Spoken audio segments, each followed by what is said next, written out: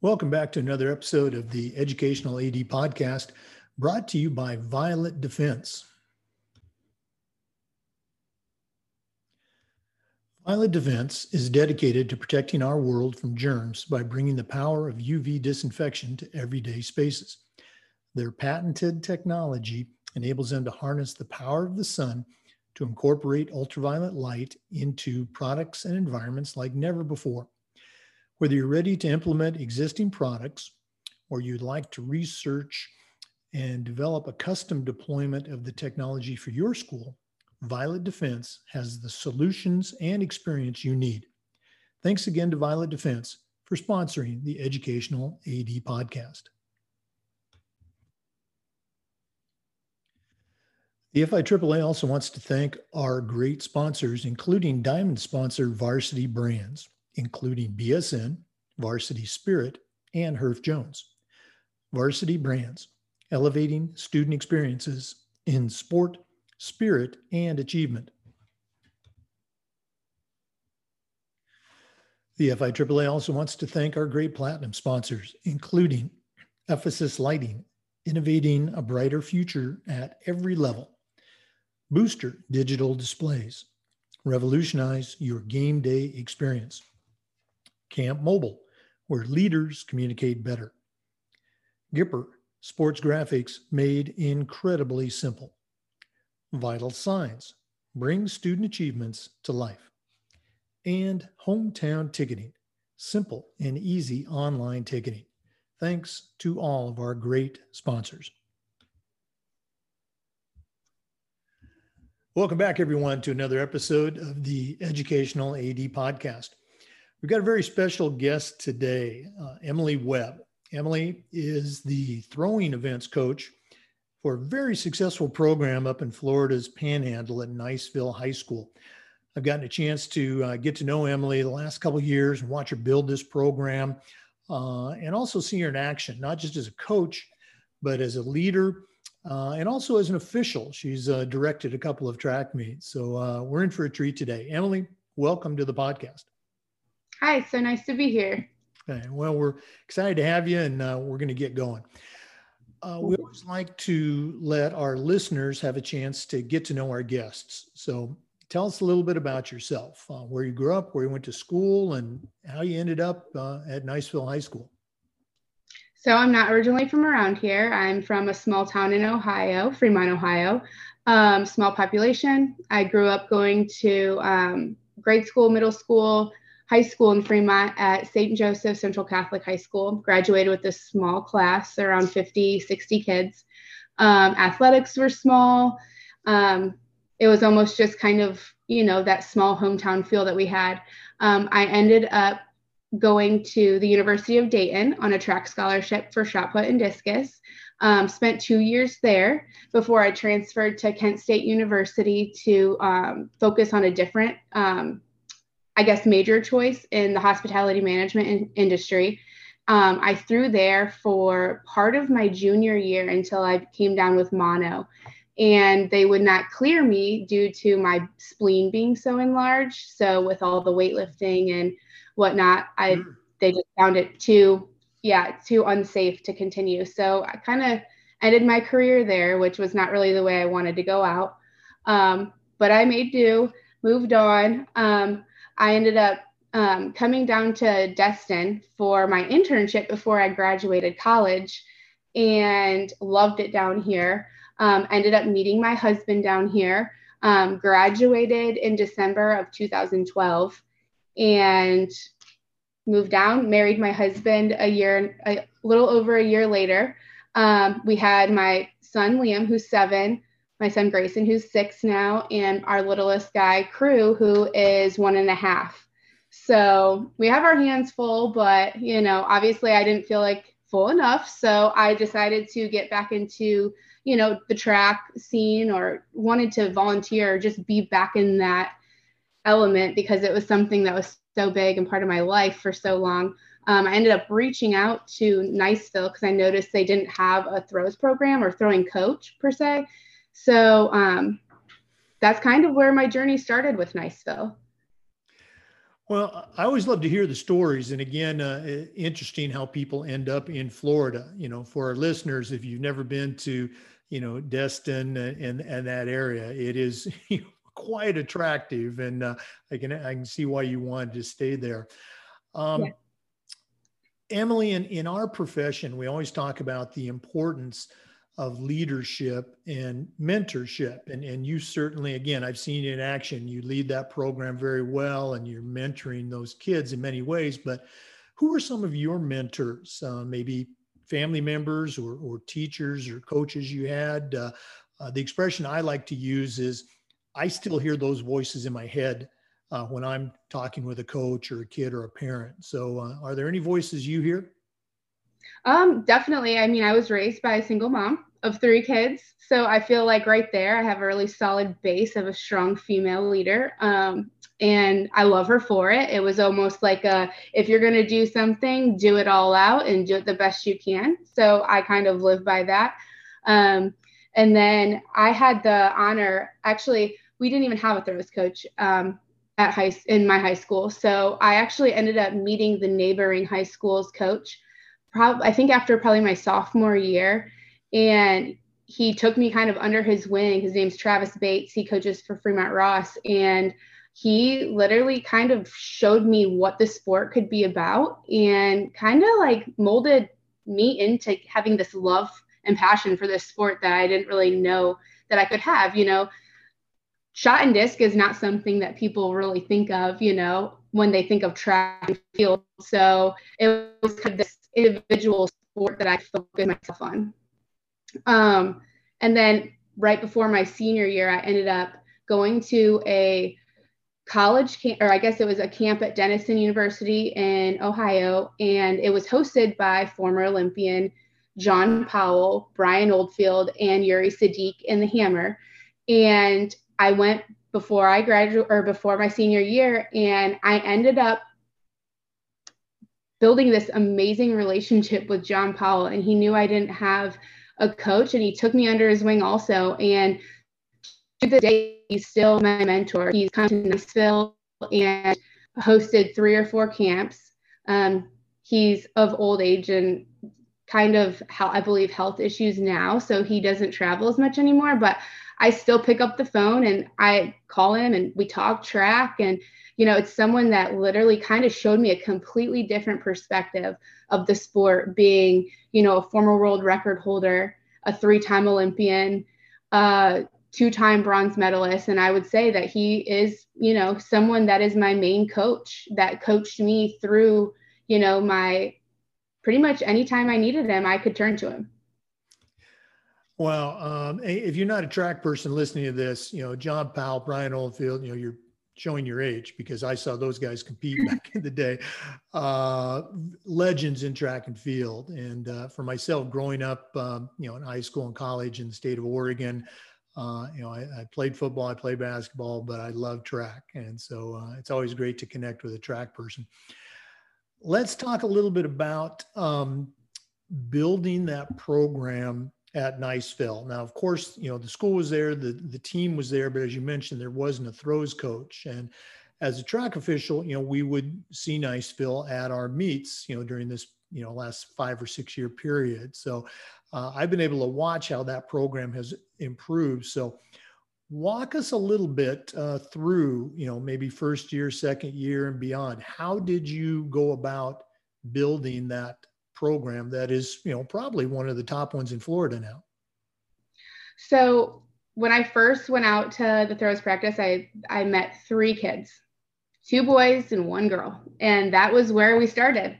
And one of the athletes you'll probably be familiar with is Edward Shelikoff, who is one of 3 of, well, now I think 4 males to ever break the 200 meter or 200 foot mark in the state of Florida in the discus.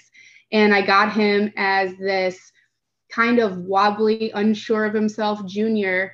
And he ended up throwing, I think he was throwing like 135, ended up throwing 173 his junior year when we were working together, and then came back his senior year and came up just short of the gold, but threw 200 feet, 3 inches at the state meet. And I feel like that was kind of the start to something super special that I feel like now looking, if I take a step away from what my program is, like it's become something really special. I almost can't really believe what it's turned into over the last 6.5 years. We went from 3 throwers to I have 40 throwers on my team this year. And every year I kind of, would set a goal for myself as a coach and for my kids to, let's get as many throwers qualified to this state meet as we possibly can. And I felt like, the first year it was Ed, and then the next year it went up to 2 kids. And then now this year we qualified 12 throwers to the state meet.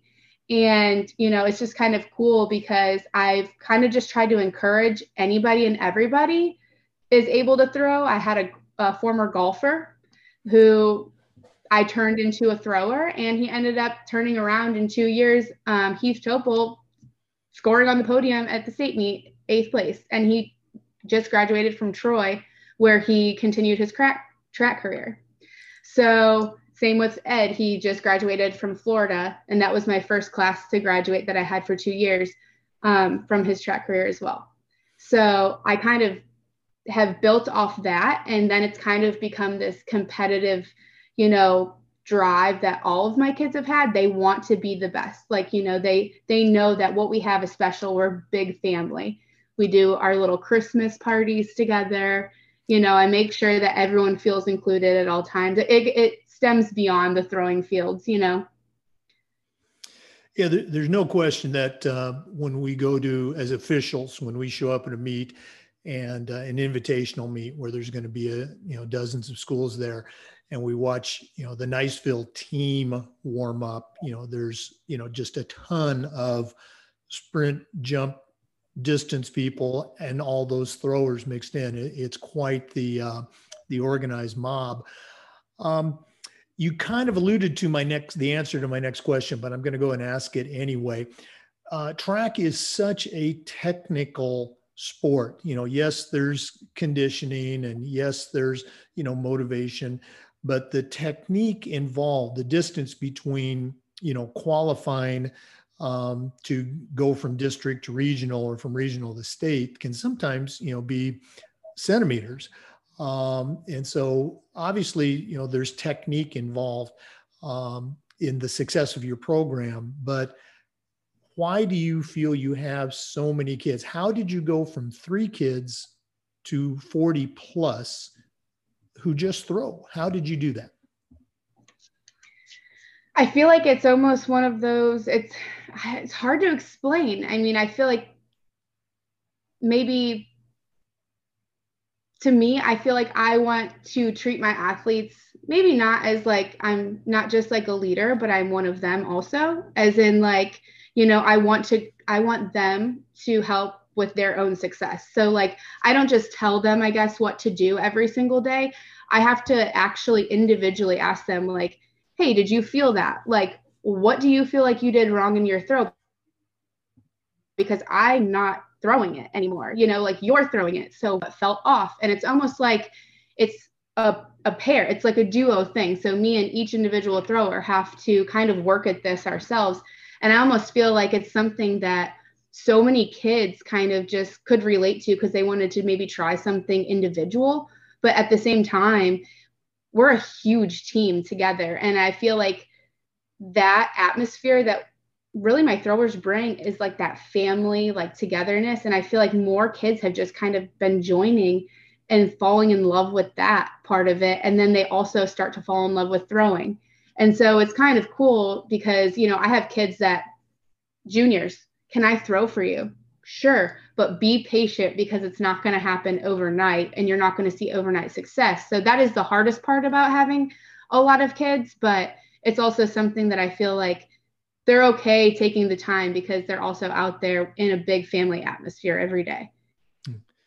Well, I think you hit the nail on the head, and you don't have to go out, although I'm sure you still do. You don't have to go out and recruit kids to your program. Your program is recruiting. The kids are saying, "Hey, you should come out for track. Hey, you should come out and throw for us." and you've gotten it to that point where it's one of the cool things to do at your school. We're visiting with Emily Webb, the throwing events coach at Niceville High School. We're going to take a quick break and come back, but now let's hear from our podcast sponsor, Violet Defense. We want to thank our great sponsor, Violet Defense. Violet Defense is dedicated to protecting our world from germs by bringing the power of UV disinfection to everyday spaces. Their patented technology enables them to harness the power of the sun to incorporate ultraviolet light into products and environments like never before. Whether you're ready to implement existing products or you'd like to explore researching and developing a custom deployment of the technology for your school, Violet Defense has the solutions and experience you need. Thanks again to Violet Defense for sponsoring the Educational AD Podcast.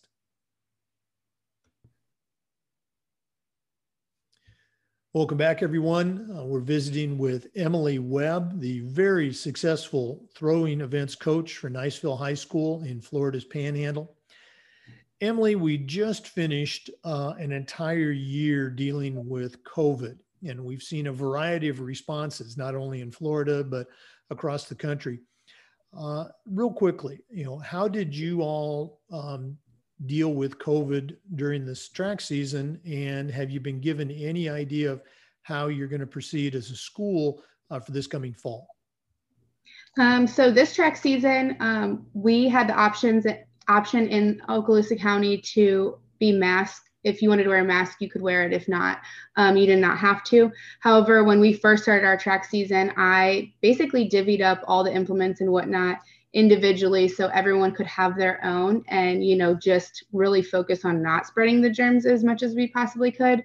Everyone would take them home, bring them back. They're just responsible for their own stuff. As of the end of the year, everything seemed to kind of start going back to normal. Summer seems normal, everything like that. And I think we're going to proceed as normal as possible. All of our implements are back together. We just kind of sanitize after every practice now. Well, that must have been involve a little bit of record keeping, giving everybody on the team their own implement. It did, but I am fortunate enough to have had enough implements due to, past fundraising and whatnot. I know a lot of schools aren't, they don't have that many implements. I'm just very fortunate. Yeah, no, absolutely. Another question we've been asking our guests. That we had enough to go around. Another question we've been asking our guests since we started this, and coincidentally, this as of today, our podcast is 1 year old. The question I've been asking our guest revolves around this idea of social awareness or social justice. And, this has been the question, what are some things that we can do as athletic directors, or in your case, as a coach, what are some things that we can do better to be socially aware, to better serve our kids and the people that we work with? What are your thoughts on that? Well, I feel like our current athletic director has been doing a fabulous job of kind of including every sport, almost together, where we've all kind of been so much more aware of what the rest of our athletics at the school are doing.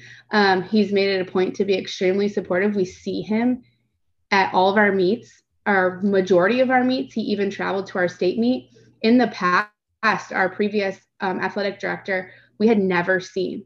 We never saw or heard anything from them, which I know to some kids can be discouraging if that's what they're looking for, along with coaches. It's almost kind of like we're kind of just doing our own thing. But with our current athletic director, I almost feel like he's really brought us in to be like a huge family, almost kind of like our team always has been. And now it's kind of gone bigger with the entire Niceville athletics and school, because our principal is super supportive as well. Oh, I know your principal very well. Charlie Morello and I served on the FHSA appeals sectional appeals committee for a number of years.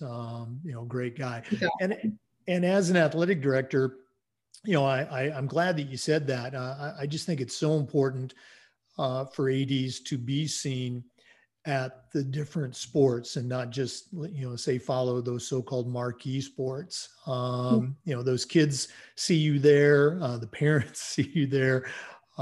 So glad to hear that you've gotten that support there at Niceville. Yes, it's been great. Okay.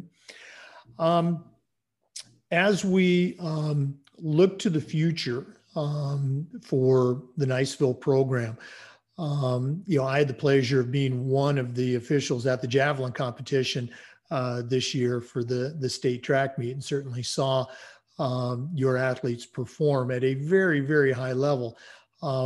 What's your next challenge? You've established Niceville as one of, if not the elite throwing program in the state of Florida. What's your next challenge?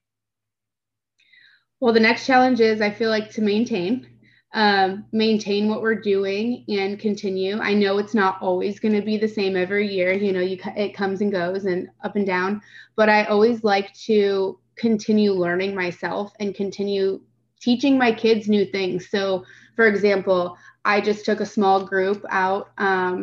We just got back from the Air Force Academy, and we got to get a completely different perspective from the Air Force Coach Dana Pounds-Lyon, who is a former national champion in the women's jav at 5'1". She was throwing 196 feet. So for my kids to go out and experience someone like that, who's been hands-on, kind of, you've seen a couple of my kids, short and successful. I like to kind of keep their knowledge always, growing and learning, and as much as I possibly can, so they don't just always learn from me. Great idea. Okay. Yeah. It's interesting you should say that. I had also had a chance to be one of the javelin officials at the NCAA regional meet in Jacksonville, where the state meet was held. And one of the top throwers was from an Ivy League school, and probably the smallest thrower in the competition. And I believe she was one of the qualifiers to the NCAA finals out in Eugene. So yeah, the technique is just so important in throws. Glad to hear you emphasizing that. Yes. Well, Emily, this has been great catching up with you, but we're not done yet. We always like to wrap up with what we call the athletic director's toolbox. Now, we've emphasized, you're not an athletic director, but you certainly know your way around the athletic department and the athletic world. So right now, I'm going to challenge you to send out a brand new rookie athletic director on their very first job.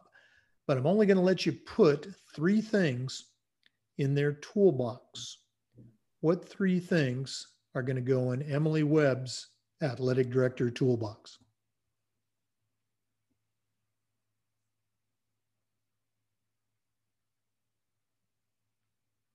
One. So I think the first of 3 tools that I would say is, going based off of the success of our own AD, is being visible, being at all the events, or as many as you possibly can, showing your support to each team, coach, and what they've built individually. Another one is that our AD this year, I noticed, was very interested in learning about the throws. He didn't really have any knowledge of it before. And he specifically, asked me, like, what goes into it? How can football or how can baseball roll over and, be supportive with track and field? Or, how can 2 sports help each other, being a multi-sport athlete? So it's almost like where he's encouraging other coaches to work with the other, former coaches and their peers and stuff, so our program in general can just build together. I feel like that's huge. And then I would say another one would just be positivity and honestly showing. Our AD also shows this, is he's very supportive of the time that his individual coaches put in. Okay. Well, those are great suggestions that any AD should have in their podcast or should have in their toolbox. Okay. Yeah. Emily Webb, if one of our listeners wants to reach out to you, either from a track standpoint or from a leadership standpoint, what's the best way that they can get in touch with you? They are welcome to email me. I know it's on our website, but I'm also willing to give it out.